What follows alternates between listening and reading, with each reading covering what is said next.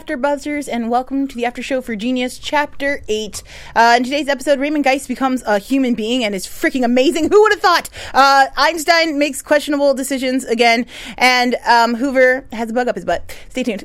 You're tuning into the destination for TV superfan discussion, AfterBuzz TV.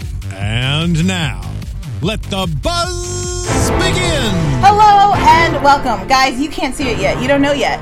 But there's a special guest in the studio, and I'm super excited to talk to him about all things Genius. It has been a super fun, crazy week. Yes. Before we get into our favorite moments from this week, why don't we go around the table and have everyone introduce themselves? Hi all, I'm Louisa Sharamati, and you can find me on Instagram at Nobody Reads Anymore, and on Twitter at Nobody Reads.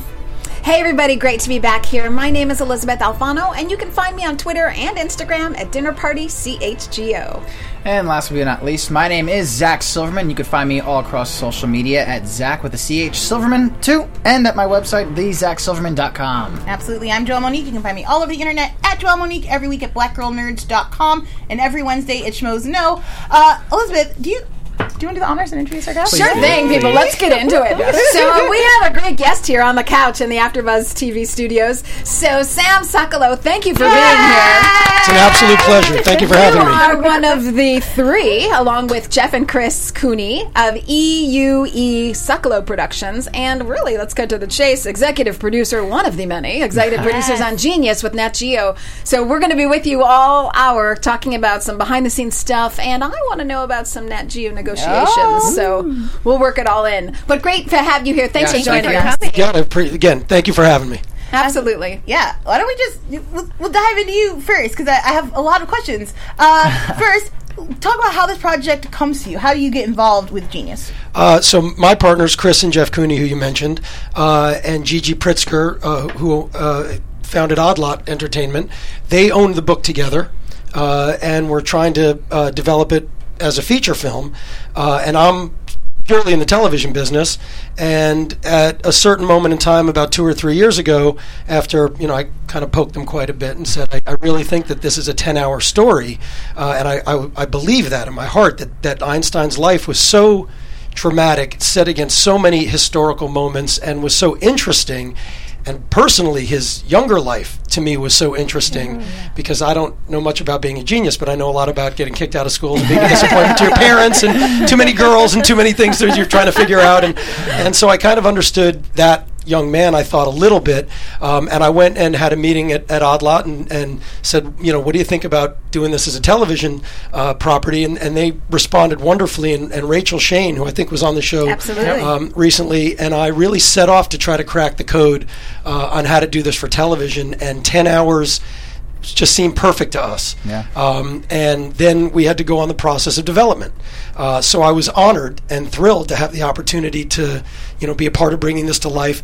I actually grew up with Walter Isaacson. He's been a family friend my whole life. So the chance to work with Walter in any way was just super cool to me. But once we got into the story we wanted to tell, it was about finding, a writer, and television's a team sport. And we were blessed to find Noah Pink, who we found through a woman named Melissa Rucker, who works at Odd Lot with Rachel and Gigi. And Noah just blew our minds in our very first conversation. And we can talk more if you want to about it, but once we engaged Noah to write that first script in the 10-hour Bible, or an overview of the series, it became a train going down the tracks, and picked up wonderful passengers along the way. Wow. Two things I want to dissect in there. First, you said that you had to break down the code, which is hilarious because I instantly pictured Einstein doing his breakdowns in the middle of the street. I'm curious as to what was the main factor, what broke it for you, and then I also would like to know, in getting to know Noah and what he was doing with the scripts, what sold you on him? What was the moment where you were like, we must have him? I think like a lot of things in life, not everything, God knows, but a lot of things in life, sometimes it's like love at first sight. And in this case, it was love at first phone call. Noah's based in Toronto, but we had a call. Rachel and I had the initial call with Noah, and he was so informed and seemed to have such an incredible grasp of the history and the science and the man. And that was a lot of what we aspired to do here. And it's very rare that you have a dream this big, and then it happens bigger and better than you dreamt. And Noah, I think, was the first creative element that saw that as well, the same way we did. And Noah, in that conversation, among the things that he put forth was this meeting with Geist. And he said, it was one or two chapters in the book, but he posited on that first call that was a place where Einstein kind of found his humanity. Yeah. And all of a sudden went from the brash, young, a kid who, as we say, is the first rock star, and really kind of one of the things that we talked about early on was how Mark Zuckerberg, or guys like him, all respect, but had Einstein to teach him how to be kind of an aloof genius, ass or whatever, And Einstein was like, no, I'm this. This is who I am. And I think Noah felt that. And there was just a connection that was so deep. And this Geist meeting became this critical centerpiece of his draft and how we wanted to tell the story. And, all that.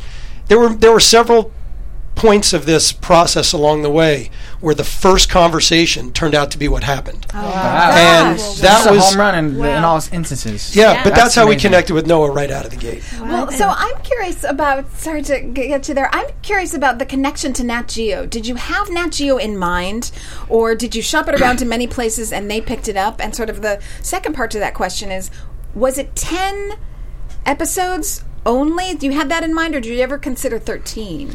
No, I mean, we envisioned it right out of the gate as 10 hours. I think, television has become this wonderful place to create and to adapt books or people or stories without the same formatic rules that feature films have, or that television had even 5 years ago, or Big Little Lies, 7 hours, The Night of, 6 hours. So I think it's about getting it right, and 10 felt right. And I give Rachel a lot of credit right away. She's like, I feel 10 hours, and so we followed that instinct, and it ended up, I think, being the perfect amount of time to tell this story. In terms of Nat Geo, when Ron and Brian and Imagine, Anna Culp and Francie Calfo and that team came on board, the question became, where do we go?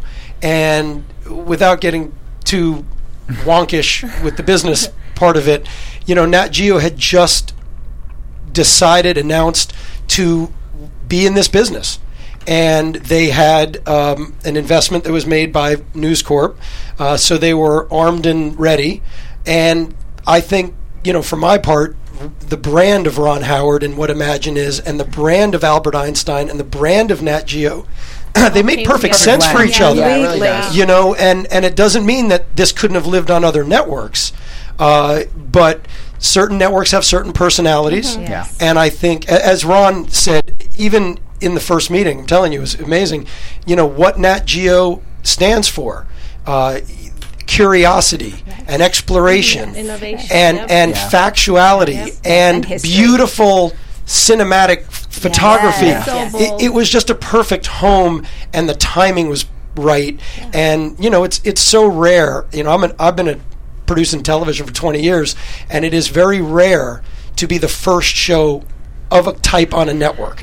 There's certain excitement about that and support that comes with that, and it really is an opportunity, not just, I think, for the people involved with making the show, but for the show itself to kind of stand out. And so I think all those factors went into it, but ultimately Nat Geo wanted this, and Courtney Monroe and Carolyn Bernstein, who from Nat Geo, were so passionate and adamant that we work with them right out of the gate that it really came together pretty beautifully. And speaking of Walter Isaacson, so he's your childhood friend. That's amazing. I've been reading his book, his Life and Universe, and like I said last time, he does such a great job of taking the celebrity out of Einstein. We connect with him as a human being. So you said you had a funny story, so I want to know an interesting story. It's a sweet story. I grew up in New York, and my parents were early inhabitants of, not like Easton and Southampton, the big swanky old school places, but Bridgehampton in the middle. They started going out there in the 60s, and by the 70s had a great social community of friends that became this softball game in Sag Harbor that is part of like the artist-writers game that you may or may not have heard of, but it's this amazing group of people that, for me, to be around as a kid, just thinking of them as uncles and aunts and people that I'm playing softball with, you don't know any better. But as I went through time, one story, 10 years old, I was pitching in one of the games, and there was a catcher named Carl, and he was a great guy, and we kind of hit it off, and we got back to the dugout after an inning, and I was like, so what do you do for a living? And everybody cracked up because it was Carl Bernstein, only 5 years away from breaking Watergate. And so all of a sudden I'm like, this is a crazy crowd. At 13 I moved to shortstop, and the second baseman was Walter. And so we turned to, and he was just a loving guy and amazingly supportive and a wonderful man. I mean, a great friend, and has shown up at all different times, in my career and life. So when this became an opportunity, the chance to work with Walter was so special that, it wasn't why we did it, but it turned out to be, to me, one of the sweetest parts of it. Well, I doubt that you have this, but if you can find a picture of Walter Isaacson playing second base, we'll put it on our social media. Don't be sure we don't have that. We'll take it. Yeah, no leaking. You got to be careful here. All right, let's dive into the episode a little bit. Okay. First of all, as we're talking about the Geist meeting, I really liked this device. At first, we kind of talked about how at the end of episode 1, we weren't sure where this is going. We're like, where's Jeffrey Rush? There's a lot of confusion. Yeah. And in this episode, we get to see, first of all, Vincent's incredible range in acting. Yeah. My The goodness. spectrum that he showed today was We just do. amazing. Fantastic. Almost teary-eyed there, and then Yeah. talking about his mother, and then Even brash towards the Elsa. more subtle moments of just, do I like this guy? Yeah. I will always You don't know love how you him. feel. Well, Because I think of him as Pete Campbell every time I see him. Yeah. of course. I saw Pete Campbell come out once or twice in there for I sure. did too. I did yes. too. I've from seen him Mad come Men, out. yeah. I saw it come out when Einstein was kind of making fun of him. Oh, Like, yeah. Pete Campbell was always the butt Yeah. of the joke and Mad Exactly. Men and everything. And Yeah. Yeah, and it's those moments right after where we start to see him warm up to Einstein, where he starts Yes. questioning, what his mission really is here. And we get to even see, some sincerity. He's like, I'm just here to ask questions, and if we answer them, we're probably going to be okay, but I have to do my job. Yeah. And then when he realizes he's been perhaps duped, that he really thought he was coming in good faith to answer questions, and then he realizes perhaps that wasn't the case. And then there's also that scene or the bit of dialogue about his mother, and I think that's where he turns and thinks, I really should be doing service. Am I still doing service? Yeah. Definitely. Well, he's so blind to what's been going on because Einstein asked him, he's like, how long have you been here for? 2 years. And, he doesn't know what's going on in America. He is kind of, I guess, in his own little bubble within the embassy and doesn't really know what's going on with the Jews outside, with the Nazism coming about, the fascism.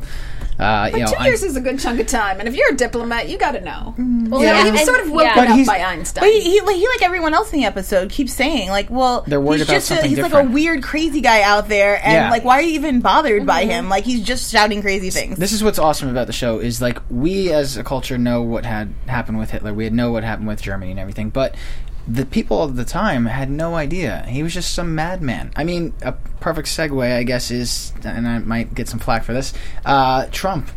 Can you honestly believe he would be a president a year ago? There was a lot of people who said, even the night of, why bother to vote? Why bother to watch It'll never the happen. election roll Yeah. in? People were in disbelief. They didn't think it could happen. They So never believed that Hitler would come to power, would kill his own people. I mean, he said it in there. He's like, but you're a German. You're they're not gonna. You're the most famous German scientist. Right.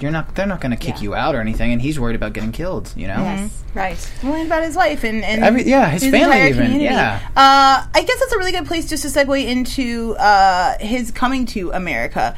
We see Einstein comes in and I love the disembarking off of the ship. Oh, Me that too. I was was- just going to say celebrity, that. The yeah. slow-mo as they...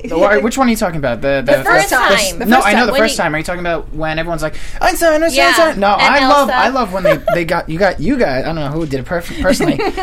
Got a shot of the feet, and it was like a Yes. slow motion shot of the foot, and there's a moment where he took a breath and was just like, I'm on a new land, because he's never New been soil. to America. Right. No, it was a beautiful, It was a beautiful huge, moment. amazing Ken moment. Biller, the showrunner, who I have so much respect for and admiration for what he managed to achieve here, directed episode 8, and it was a great choice. Obviously, Matthias Herndl, who's the cinematographer, and Yeah. I mean everybody involved in this was so at their A game, and they're such talented people. But that was It's something so that poignant. resonated with me too. Yeah. You're now in America, Right. and that's supposed to stand for something. Yes. And I think that that's something I'm very proud of this episode. I'm happy to be here to talk about it. Those themes permeate this episode. Yeah. America is this The dream. land of the free, he mentions in he the speaks episode. very specifically Yeah. to it that immigration is the business model. Bringing the best and the brightest to our shores is that Walter actually said at one point on one of the panels that we had that when it's a known fact that when immigration is happening, our standards go up, our professional standards go up, our science standards go up, our math standards go up. We're a more productive society in any country, In any not country. just I mean, America. yeah. And when One- immigration is stamped out, Yeah. those things go All down, come down. and it is not. Multiculturalism is the bedrock of this country, and I think that some of those themes in this episode obviously resonate today with what's happening. But I think that's also a lesson that this has been happening a long time. Yeah. That a lot of this stuff it's always the fight. It's always the fight for a better nation, a better community, a better people, and aspiring to something and a place that we can go where, and when I say we, I speak as an American, I speak as a Jewish man, a place that we can be together and be free and explore who we are as people and as a society. And Einstein was dealing with so much of that pressure in that moment as the most famous scientist, most famous our scientist. most famous Jewish man, one of the most famous human beings on earth in Germany at that moment. And everybody's saying it could never happen here. And, I don't think it could happen here, but they didn't think it could happen there. And part of, I think, you asked earlier before we started, you said, why should millennials, what does this do for millennials? And I think that, if you don't know the history, it's hard Exactly. to have a better future. Yeah. And I think that the lessons that we may be learning today or experiencing today, they've repeated themselves History repeats over time itself. to multiple Always. different communities over thousands of years. These situations have repeated themselves, and open shores and an open society is still an aspiration, not a perfection, but something I think to always aspire to. And you Beautifully mentioned said. history. I didn't really realize that we opened this show and they're rounding up Jews to deport them. And Hoover is saying that, I'm ready to take them all offshores and subversives, I think they call them. And I didn't know that about American Anarchists. history. Great history Anarchists. lesson. I had no right. idea that happened to Socialists people. and Yeah. anarchists, Right. and Because I they mean, weren't you- assimilating to be the Christian what America was back then, I guess, And I mean, it's hard to yeah. even say they're speaking English. They're working in the country. It wasn't even so much about how are you fitting in, but just that you could pose a threat, and before we find out whether you do or not, we just need to get rid of you. Root you Yeah. out. And we see how scared Elsa really was, trying to protect them when they were asking him questions about Zionism and all these things. And Elsa's like, no, we're here to have a speech at Princeton, at Harvard. smart. And, yeah, 'cause She really she- is smart. his publicist. She was She's his PR manager. Oh, manager, she was right? his Yeah. business She was manager, his great. publicist. Never was that more clear when she started pointing out to which journalists should speak. I yeah. was like, that's just a It's straight like, publicist men, now. get yourself an Elsa. I've seen an Elsa. And he even says, Einstein, and I'm sort of jumping ahead here. She talks about dalliances. And Einstein even says, I'm so sorry because you made me. I was Yeah. a lump of clay. Lump of clay, I you wouldn't- shaped me. I wouldn't still love be that. alive if you hadn't taken me That's in. such a beautiful quote, because before that she said, when she was upset at him for being late for the opera, she said, your contributions to the world absorb you from the responsibility you bear to those you claim you love. They do not. I am not an afterthought. Yeah. I am still your number one commitment. And I, love her. that. How awesome was Emily? They do Oh not. my gosh. Yeah, They do not. I'm like, So blunt, just Yes. to the point. Wait, what about that scene with At the top, Guys? where she almost growls at him. It's kind of with the most Geis? perfect thing ever. When Guy said leave, and Leave she's her. like, No, I'm not before leaving. Geist, when Einstein starts getting on a roll and he's leaning into Geist and he's stood up and Yeah, he's very upset yeah, and she's yeah. like, if you don't sit down, Yeah. I will take you out. I was like, yes, this is Yeah. the Elsa I've been waiting, because Elsa that's been presented to me, I feel, is just the most patient woman I have ever yes. met. Oh my God, so patience of a patient. saint. She's like, Calculated what woman, can I very do for you? calculated. Like, well, if you yeah, think what about would you need? in an earlier episode, she speaks to him in I'm not going to quote it exactly, but at that moment in time, there are not many opportunities for a divorced woman to find her place in the world. She says that in the previous episode. And she also, same part of her character that went, and helped him raise the money that he needed for the, kind of Crimea trip that didn't ultimately work out, but got the money. She, I think, understood how to exist inside of a structure. Right. And Einstein was a man whose life was about existing outside of structure and saying no to structure. Yeah. And I think that, she was the woman that he ultimately needed, I think, at that moment in his life, certainly, and then to become the man that he ultimately became, which is the version of him that most of us think about. Yep. I think Mileva was the woman that he needed at that moment in time for multiple reasons. And that allowed him to free himself of familial expectations and explore his science in a way to him that was pure. Obviously, and it wasn't. She helped him with the science. Of course. Very much so. Very much so. Very much so. And Gigi and Rachel mentioned too that at that time he wasn't ready for an Elsa kind of woman. So now he evolved to the wife that he needed, and he even apologized in this last episode and said, "It was so heartfelt." I believed him. 100%. I would have been dead probably if you weren't around. Yeah. I believe him, but what's even stronger to me and shocking to me, although I understand it because of her position in society, she has to say, you are allowed to have these dalliances. I let you. I permit you. That was hard for me to hear. Let's roll into it. I think that's kind of like a reverse psychology a little bit. Because we got rid of Betty, right? Betty was her name? Didn't Betty get married? She, after that scene, she was no longer his assistant or secretary. And he even mentioned to Geist, I have a new secretary. She's not as pretty as Betty, but whatever. I think he woke up and understood, I should be respecting my wife, But his affairs don't end after this. No, his affairs don't end. I think I know they don't, but I think he's getting in the right mindset at least. I just feel like Einstein's never going to be faithful. Like, I don't think he's not monogamous. I honestly feel like there are people who are like, monogamy is I cannot be faithful. Like, I don't want that for myself, and I will just cheat on you. So we need to come to some conclusions about what we're going to do. Think of there's so many articles out today about relationships and redefining relationships, and the New York Times Magazine had a huge piece a few weeks ago about open marriages and couples that agreed to do that. And I think to a certain degree, marriages historically are arrangements.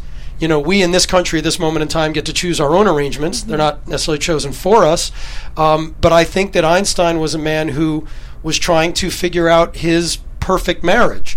And that doesn't mean it was conformist to what we think is right. It doesn't even mean it's right. Yeah. A marriage is between two people. It's not between the opinion of other people. Yep. Yes, it's between two people, but it's the Elsa that I worry about in that equation, because I'm not sure she's really getting her balanced out share. Well, I feel like Elsa gets exactly what she needs in her relationship. Yeah. I don't feel like Elsa, she's never been whereas Mileva, their relationship was first kind of based off this mutual respect of intelligence, but also lust. They were kind of figuring each other out physically before they really understood each other as people.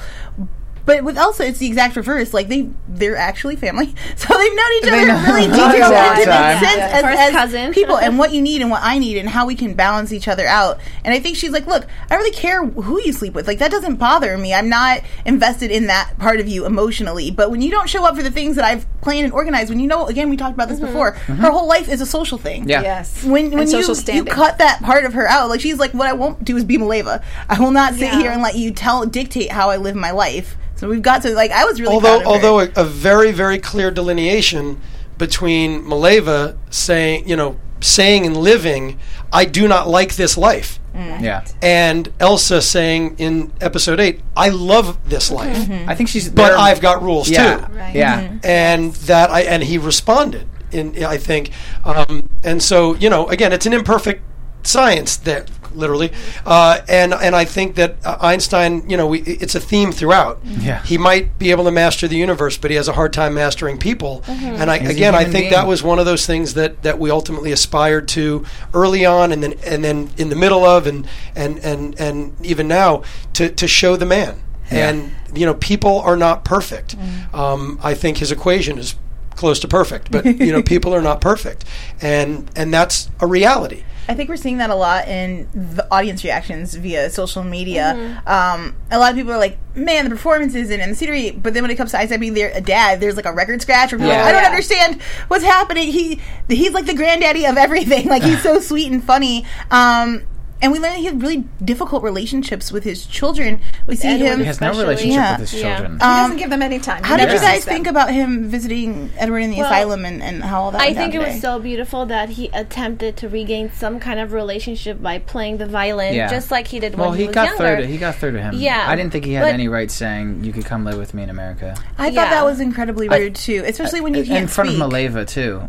Like, you have no rights. You're lucky you're even seeing him right now. That relationship, honestly, never even got better because both of his sons died pretty early on. Yeah, in the book it says that, like, I know you're going to probably comment on this too. I think as a father figure, he wasn't the best, and it was already ruined. Well, being who he was, and I mean, I think I mentioned this before, we wouldn't have gotten the things that we have today if he was a good father figure. And I think he even mentioned things in the episode where he, with Maleva, he had his science, and if it wasn't for her, he wouldn't have gotten to that level. And then with Elsa as well. But if he were to keep fitting all these things into this tiny box, he wouldn't have been able to have equals in the MC affairs. squared. I don't know. I'm not ready to cut him some slack. Like Well, but, I mean, look, in an earlier episode, again, not to only defend his behavior, but in an earlier episode, Marie Curie talks to him about, I was never there for my children. I have a strained relationship. But it's different than the mother-father roles. No doubt, but there is a price to pay for that success. This is a crazy leap, and it couldn't be a more different thing. But even Oprah Winfrey says in interviews, I don't think I would have been a great mom because I am Oprah. I don't think that's a crazy and so leap at all. so I've decided not to have kids and be in that position. I agree with that. And It's the sacrifice that they're willing to take to better off Well, whatever and we else talked is going about this on. before, and I'm curious about your perspective. In order to be genius, like, there's an aspect of emotional removal for that. Like, you have to be completely obsessed with your craft. The brain can only take in so much. Whether you have to be or you just are, I think is part of the question of what genius is. Are you chasing something, or are you scratching an itch that you just can never quite get through, and that's all you think about. I think Einstein, from the time he was a little boy, wanted to crack the solution of the universe, and that was the journey he was on in life. And then the people that were on the journey with him in life were either on that journey or they weren't on that journey, for better or worse. Yep. I mean, I'm not going to defend him as a dad. I'm not going to defend him as a husband, although I think he had love in his heart, and I think he had things that he cared about, and certainly became more compassionate over time as he had the room to become more compassionate. Yeah. But I do think that there is age. I think age helps with that. Without question. There is a price to pay for genius, whether it's an intended price or an unintended price. When you have a goal, whatever that goal is, you just things have to be put to the side. He's so focused on what he wants. Like, we even seen this episode, he almost gets run over by a car. Right. And in almost getting run over by a car, has a thought experiment and figures something out, because that's where he is. That's where he lives. We've said it many times along the way internally that he was like the first rock star. Yeah. And when you think of a rock star, you can't wait to see them play, and they're not always great husbands, wives, parents. They're out there being rock stars. And so I think that there's a lot of relatability to his experience for a lot of different parts of culture, not just science. But he was. We talked about this too. Einstein came about at the same time as Babe Ruth and at the same time as Charlie Chaplin. Global multimedia, not multimedia, but global media was just exploding, and with the Industrial Revolution and science changing the way we were living, he really became like the most famous guy in the world for something that nobody else quite understood, and that's an interesting place to be and to navigate. And, it's something, again, that we were thrilled to try to explore, but it's an interesting thing to think about. It's funny how you implemented that into the episode itself, because there was he was sitting down with Chaim, was it? And I think he's like, I explained this to you 3 times already, and he's like, and I don't understand it, but at least you do, Well, that's what one of the great things Ken Biller, talks about a little bit. There are certain lines of dialogue in the entire series that are just real, that are taken straight from Oh, really? from transcripts. See, I thought that was something to just make us as the viewers be like, all right, I'm not the only one who's really not understanding this. Like, you're having this character also, like, I'm relating to that person. Like, okay, cool, I'll still watch this. Yeah, show. no, that was apparently a quote that Chaim Really? Weizmann actually That's- gave to Einstein Okay. as they were traveling to America. Maybe whatever had happened at that dinner or somewhere else. That was an actual quote that he had. Also in this episode was, God doesn't play dice with the universe. Oh, Yes. That's this is a an real awesome episode. quote. For you Yeah. guys. I love how you guys implemented or introduced God into this episode, because we had God talked about a few different times. Now, I'm kind of like the science guy, I guess, on this panel, and I think very lucky to have him. I don't claim to know a lot, but I do like to follow some of this stuff. So when I saw him talking to Higgs, I think it was. And they had the whole the cars with the particle. Is it Niels Bohr, I think, right? No, it's Higgs. His Higgs boson. Higgs. I think it was Bohr. Yeah. Bohr. Okay, Bohr. But they're talking about the God particle, which is phenomenal. That Geist gets to mention God, and he's like, "Oh, so you are a man of faith?" And he's like, "Not in the way that you think, but." I think he says the universe is so extraordinary, Yes. only God could have created Yes, it. but it's just Yes. it's amazing how, like, you bring in these factors of religion and science, and then I don't know if most of you would have known, but the particle that he's speaking about is the Higgs boson particle, which is the God particle, which is like, does it exist or not? It only exists if we could view it, and we can't view it because it's moving so fast. I don't know. I'm nerding out. Sorry. No, it's fine. I loved how the duality of God was placed in both of this episode. Well, Einstein has another quote that I've learned so much doing this myself, and That's so the much from beauty of him. it, yeah. But he has a quote, and I'm probably going to butcher it, but that religion without science is Love this quote. yes. lame, or and science without religion is lame. Yeah. Or there's They a work in better tandem words, together. It's but insane. they There's exist so much together. I else. mean, Yeah. if God created everything, then God created science, Yep. and God gave us the ability to figure science out and do things with that. Yeah. So they go. I've never understood personally the anti-scientific separation. movement in Yeah. religion. I've never understood it. I understand faith, and I understand some people have certain, scripture that they believe in deeply, but the idea that in some way religion is anti-scientific or science is anti-religious it's just insane to Because me. there's religion Yeah. and then there's organized religion, which has an agenda Yeah. that may or may not be religious. He What said was- science True. without religion is lame. Religion without science is blind. Right. Yes. There What you was go. the quote that Einstein said to Geist Thank you. in this episode where he was talking about Something about the relativity, I was, or no, I was put on this world to figure it out. I think God created science, and then I was put on this world to figure out that science of it. To figure out how he did it, yeah. To figure out, yeah. Oh, God created the universe, and I was. I'm just here to figure out the beauty of it, yeah. The beauty. I love that quote. It was beautiful. And I know you mentioned Chaplin in the book. It says that Einstein and Chaplin developed this great relationship as friends. And I wish we could have seen that, 'cause- Chaplin You was got 2 quoted hours saying, left. Chaplin Not the was same, quoted, man. Keep tuned in for a minute over here. Yeah. He said, Chaplin said, they are cheering us both. You because nobody understands you, and me because everybody understands me. Adorable. Yeah. That's awesome. I do hope we get that bromance. I really want to. Yeah, Yeah. because we got to see Young. We got to see who was the other author that we saw briefly? Kafka. Kafka. Yeah, you guys just beautifully placed these like famous people in time. Well, I think that goes back to the format. Yeah. A 10-hour format allows for, almost demands, exploration not just of the man but of the other people people around the who man, interacted, yeah. and not just the intimate people like Mileva and Ilsa, but the from Max Planck, obviously Philip Leonard and the other people in the science community, the other people in the world that had influence on him, like Chaim Weizmann. There are stories. His life was so amazing. If you think about 2 world wars, the rise of the rise of Zionism, and ultimately Israel becoming yeah. a state, Oh, yeah. coming to America in that volatile time, it was really truly a remarkable life, and I think that was one of the things that amount of time in that format allowed for. And again, I can never tip my hat enough to Noah and Ken and the writers' room and Ron and the creative people that really cracked how to tell this story and include all of this, all of the history, all of the science, all of the religious concepts, All of the women. all All of the women, yeah. layered behind a soap opera that was real. Yeah. And, it's a remarkable feat of writing, and I think that's why I have a lot of people, that was friends of mine and family who, say they're riveted by this.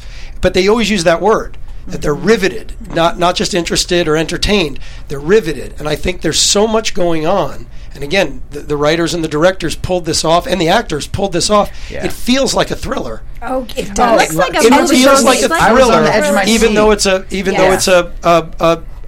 story of a man. I think you guys really were, I don't know if fortunate is the right word, but the timeliness of the show is it's poignant, and it's affecting when you're watching it. Even today with the stuff with Hiram and exploring otherness, and how do you relate to your religion and your people and still be a part of a country that's larger than you, which is a thing we're seeing a lot of subsective groups dealing with currently. And it was kind of explored beautifully in Einstein first, being protected by his wife of saying, I'm worried that if you speak out, you'll be hurt. And then we get this moment where he gets to talk to his people. And, oh my gosh, guys, extras casting / dressing in that scene was so beautiful. The way that, without any words, we got to see different classes of people choosing to leave as they heard the information Einstein was delivering. The idea of, the upper class being like, but we can assimilate. We have the ability. We have the funds to do it. We have the right look. We could disappear into the society and be happy. And you see behind them a lot of poor people. We have the woman remove her ring. We see the little boy chases him in to give him a nickel to be like, but maybe you could do something with this. I can help. I want to be a part of it. I was really affected by that scene. I thought it was beautiful. That little boy gives him the quarter and says, they took away my father, and I want you to build him a home.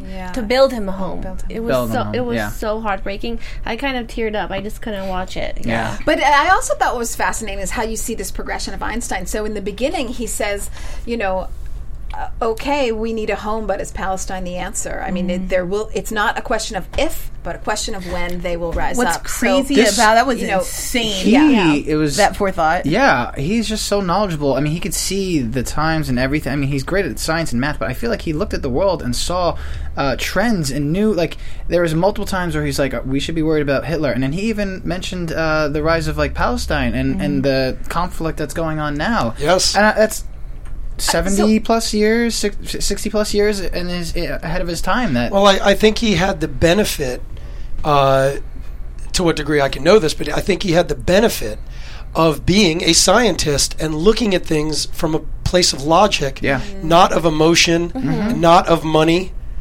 and not of political maneuvering, and of observation, and being able to see things for what they are, and in that way, and literally see things for what they are, not just think things for what they are. I think that's great where the thought experiment part of his life. There's a couple of great books that I'll just recommend. Please do. I'm going to write them down. One is called Einstein's Dreams. Okay. It's not a very big book, but it's an amazing book that talks about his imagination. And my business partner Jeff Cooney turned me onto that book. It was one of his favorites, and encouraged me to read it early on when we were thinking about all this stuff. Does it mention him going into meditative states to get into his? Because I've kind of delved into a little bit of how he got into these wild premises, and it was my understanding that he kind of almost meditated and it just came to him. Well, he fell into them. Yeah, it was and when he was there, early on, I think even in the first episode, he's in a classroom and he's just looking at the window and light. And you guys did a great job with he gets into that space. Yeah, and then he sees things. And then they make sense, and then he tries to explain them. You also mentioned E. Another book, a writer named David Badanis wrote a book called E = MC squared. Okay. It's a biography of the equation, and he aspires to explain the equation and what it means and its application and why it's so important in a very accessible way. Awesome. And I found that to be a terrific thing to read. It's actually a great read, and it helped me. Almost I could put it down. Feel like I knew it, and then someone would say, explain it to me, and then I can't. Read the book. Summer reads are now done. You know what you need. Yes. Now you're all set. As we're winding down a little on time, I want to skip to Hoover, because some interesting stuff with that. I love watching Hoover in history, because he's he's such an emotionally complicated man who made some who made this like long-standing important institution, but at the same time made some real dick moves. And watching that like dichotomy of like great American institution to like harming whole groups of people to hiding a lot about your personal self was great. And I wasn't sure how much we were going to get into it. I liked like that we got just because everyone knows Hoover. These little snippets little glimpse of him. Yeah. Particularly that phone call. Was that office bugged?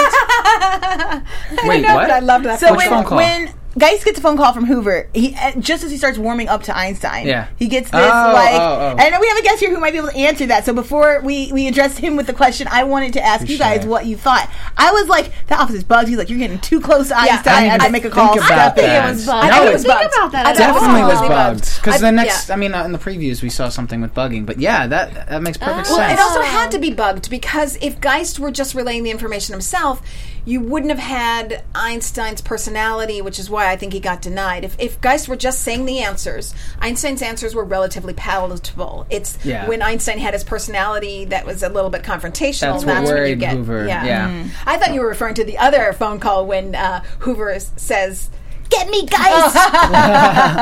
No, the earlier one. Bugged office? Yes? Well, I mean, I We're going to can't learn more later. No, I can't tell you exactly. I mean, Mueller might find out, but I can't tell you for certain that office was bugged. But I know that Hoover's world was bugged. Okay. And Wow. Hoover, you know, Yes. again, it's an interesting theme. You can almost see a direct line from Hoover to Nixon to Roy Cohn to Donald Trump, where the idea of using fear for a purpose is an idea that, you know, I don't think it's a good weapon. idea, but it's a weapon. And Hoover was the Red Scare. I mean, that was his brainchild, was the idea of scaring people into a certain kind of behavior and activity, and creating the politics of the other. As, you know, as we said for a minute, the politics of, well, who's the other? If we can create another, then we can defend ourselves. And you have to have another to defend yourself. And organize I think people around. Hoover was a in a political sense and a police sense, a mad scientist. And, you know, very interesting that a very logical man without a political agenda became such an enemy to Hoover conceptually, because his thought process was not to create division and fear. It was to create unity.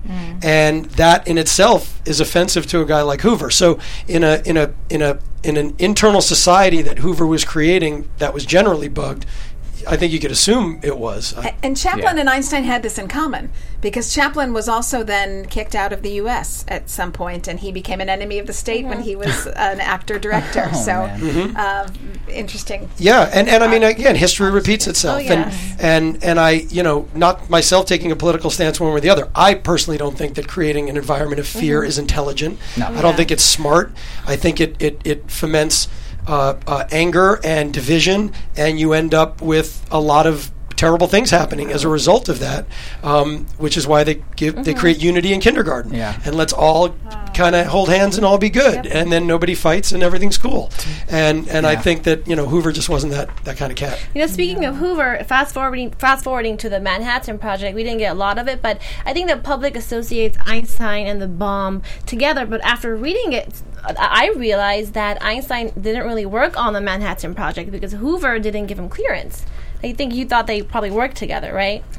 On the Manhattan Project? Hoover wouldn't have been, like, working with Einstein. No, so he didn't allow Einstein to work on he it. thought Einstein, you know, in a way, it's a very complicated part of Einstein's existence, and something that ultimately, going back to the original conversation of format, why 10 hours as opposed to a movie, why it's so hard to do, in my opinion, a 2-hour exploration of his life. Well, but you have to do the bomb. You ultimately have to do the bomb, because his life is that irony that in trying to solve the mysteries of the universe for humanity's sake, he creates an equation that leads to the greatest death machine in history, which was the opposite of what his goals were, and you see that in his relationship with Haber. You know, that Franz Haber. That was, you know, he looked down on Haber for creating gas but because Einstein was a part of the Prussian Academy and was a part of that group and that scene, Hoover saw him as a weapon. Yeah. Here's a man who may or may not, in Hoover's kind of distorted mind, have anarchistic thoughts or is a communist, and he's a Jewish man from Eastern Europe. He's a Jew. I mean, of course he's going to associate with some communists in that era, but in Hoover's mind, he's a weapon. And ultimately, in a crazy way, he was, because he created something that could be used to create the bomb. Yeah. And I think that you'll see in the next the 2 preview, episodes, he said something along those lines. some of this Yeah. explored. But I think that if we only had 2 hours, we'd probably do the next 2 hours. Right. Yeah. Because that's what he's most known for. Good to know. Next week is the movie. He said something really interesting in there that I want to make sure we touch on before we leave this episode. Einstein is awarded the Nobel Prize. Yes. But not for relativity. Not for No. relativity, and he decides not to go because he's essentially like, forget those guys. They don't support relativity. They gave me this They gave it little based off gold of pass because I have popular. Photogenetic something. Yeah, it was Yeah. based off of what Philip Leonard had done before. But that He, was like, the point improved that I it. want to bring up. Yes. Is Yeah. the fact that he calls out, he's like, Philip Leonard's going to be so So mad. mad. And Elsa's like giggling. Elsa was so because happy. it's based off of Philip Leonard's research, but based off what we're hearing today about the Manhattan Projects, I feel like that's also those tables will be flipped on him next week, because Philip Leonard would never help Einstein. Einstein would never help to build the bomb. And yet, this thread that we've seen throughout the show of scientists helping science create Building things off that we things, don't yeah. necessarily want to do. I'm excited to see the conclusion of that, to see how the creators decided to wrap that up. Yeah. With that in mind, let's jump into predictions. Already. You're going to see some fun. There we go. Hey! I know what happened, so I'm recusing myself. Fair enough. Absolutely. So, as we mentioned, Manhattan Project. Yes, Yeah. And sure. we know we have 2 hours. What are we hoping to see in these last 2 hours? Ooh, there is a very important quote that Einstein says, I think, after seeing the bomb go off, that I would love to see spoken, Come to life. come to life. I want to see him in America. So, Yeah, we that's see fair in enough. this episode, he is at odds with Geist. And then they come to an understanding, and I don't want to get rid of this episode without saying, Geist then, if this is true, and I wanted to Oh, know yeah, if in this the is episode, I wrote 100% that. true. So he says to Geist, I'm not going to sign this communist thing, I don't have to. And Geist gives him the visas anyway. And then Einstein says, you're going to lose your job. And he's like, well, I'll have to find beautiful. other ways to be of service. And so Einstein signs, and he says, I want you to promise me that you will not have Elsa and I be the only Jews you let into America. That's very Is that a beautiful, true yeah. quote? I know that- I don't know if it's a verbatim quote, but as you noticed at the end of the episode, it's the 50,000. only end Yeah. that a Chiron comes up Yes. and gives Geist the credit that he deserves. I mean, not a man anybody really knows in history, but someone who did that. And I think it's a very logical conclusion that this experience opened his eyes in a lot of ways. And but Geist in history, if you go back and study Geist, which Noah did, and also Ken and the team, and God, also tip my hat to Vincent, who's become a a great friend and I love, and he's just yeah. so good in it. Amazing. We love you you. know, Vincent reached out to be on this show. oh, he's so and we right couldn't on. make it all work. Yeah, Maybe next week. I would But love for that to happen. I think that Geist is a hero. He's someone that made the right decisions in a morally either confused or corrupt environment that Hoover was creating. Geist was a hero who stood up for what he knew was right, and I think he's someone that can inspire a lot of people, today. But also, it really is a cool cat in history. He's a guy who did that, and I think Ken and the team wanted to give him credit for that, and the network as well. Let's give Geist the credit he deserves. I'm glad they did. 50,000 I honestly Jewish I don't think I people. would be Yeah, here today, I actually, because I have my great grandmother who came over a week before Kristallnacht. The breaking of glass. That gives me And, goosebumps. Yeah, every time. Like the next week, her town was just people were killed and everything. Like I probably would not be here if it wasn't for that, because I'm pretty sure I'm very close. Which My is- grandmother, as the story goes, was thrown out of a window during a pogrom at 7, made it to the next town, my father's mom, and got to America as a young Jewish woman in the exact kind of environment that they're looking at in this episode. And I feel the same. If not for certain people, I wouldn't be here. Yeah. And so thank goodness for them. Yeah. I think it's a really lovely way to commemorate Geist, especially because it's such a long time to get that payoff, and for so long it leaves you with this thought of like, what is this guy doing? He seems like such a harsh person, and to have this lovely reveal of his humanity and his desire to do good, and then also for that to be the turning point for Einstein. Like it just feels right. like you're like, yeah, this is episode 8. We're finally getting like the grandfatherly Einstein that, you know, we're more familiar with and love, and it kind of makes the whole struggle. Like, I know we've all kind of lamented Maleva's struggle, and even like to his sisters and like some of the other women in the show, or the friends that he kind of brushes off here and there, and we're like, man, we expected more, but I think we see the payoff in this episode. It makes it kind of all worth it and have meaning, and I think that's incredible storytelling. I just want to add one thing to that. Correct me if I'm wrong, but I think this is the first relationship we really see Einstein have with somebody who is not groundbreakingly smart. He's a bureaucrat for all other purposes. Yeah. So he's not a writer, he's not a politician, he's not breaking the Something, mold yeah, in any anywhere. way, shape, or form in his life currently. And they develop this nice, Bond. friendly, warm, old man bond, you know, which is kind of nice to see. I hope we get more of those. Like, Yes. I want to see him interact more with the students, because every time we see him lecturing, it's like a burst of joy on the screen. It's so fun. I'm also kind of hoping... I'm not 100% clear on the history. Did one of his sons die before he did, or did he outlive both of his sons? Do we know? No, I thought Edward died before. Edward he died, and I think his other son outlived him. Okay. Because he was at his... So 2 things. Check it out. Okay. So 2 things. One, I want to see how he deals with that, because it's the worst pain a human being can go through. And I'm curious how the man handled it. And I also want to see if he and Albert ever reconnect at any level, or even if they don't reconciliate, like, what was their relationship like? I hope we get some finalization on that relationship. Yeah. All right, people. 2 hours next week. Awesome. Last thing I just want to throw out, you were talking about the lecture part, Yes. and this goes back to what I said, you know, when this all came together, Ron said early on that because it's Albert Einstein, because it's Nat Geo, because it's Imagine, you know, the people involved in this, there's an obligation to do things really factually and get it right. Yeah. You know, and that became the North Star for everybody, and to the point where when you watch his lectures and those scenes, the equations on the board are the correct equations Yes. I kind of of figured what you he'd guys be were gonna doing, do, yeah. Wow. saying during those lectures, and that talent to bring that to life. You mentioned the costume design. You know, if this is a moment where I'm here to talk about the show again, I want to tip my hat to everybody that worked on this, the crew and the keys, the department heads. They all did this job so incredibly and impeccably well, and raised the bar, I think, for telling a story like that. Seriously and did. and it comes across. I got to come work for you. My boss to wanna be come this work for excited you. about quality work. Yes, right. Oh, it's awesome. Oh, wait, I have a quote from you, actually. Let me see if I can get this. When I was researching you, a very nice quote.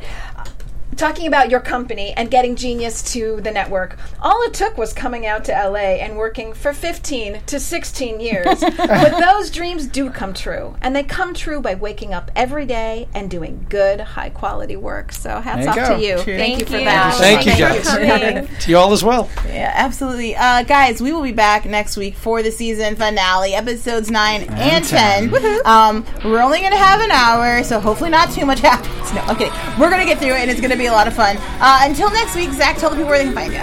You can find me at Zach with a CH Silverman 2 and at my website, dzachsilverman.com. Hey everybody, you can find me at Twitter and Instagram at DinnerPartyCHGO and find all of my interactive TV event series, The Celebrity Dinner Party, at thedinnerparty.tv.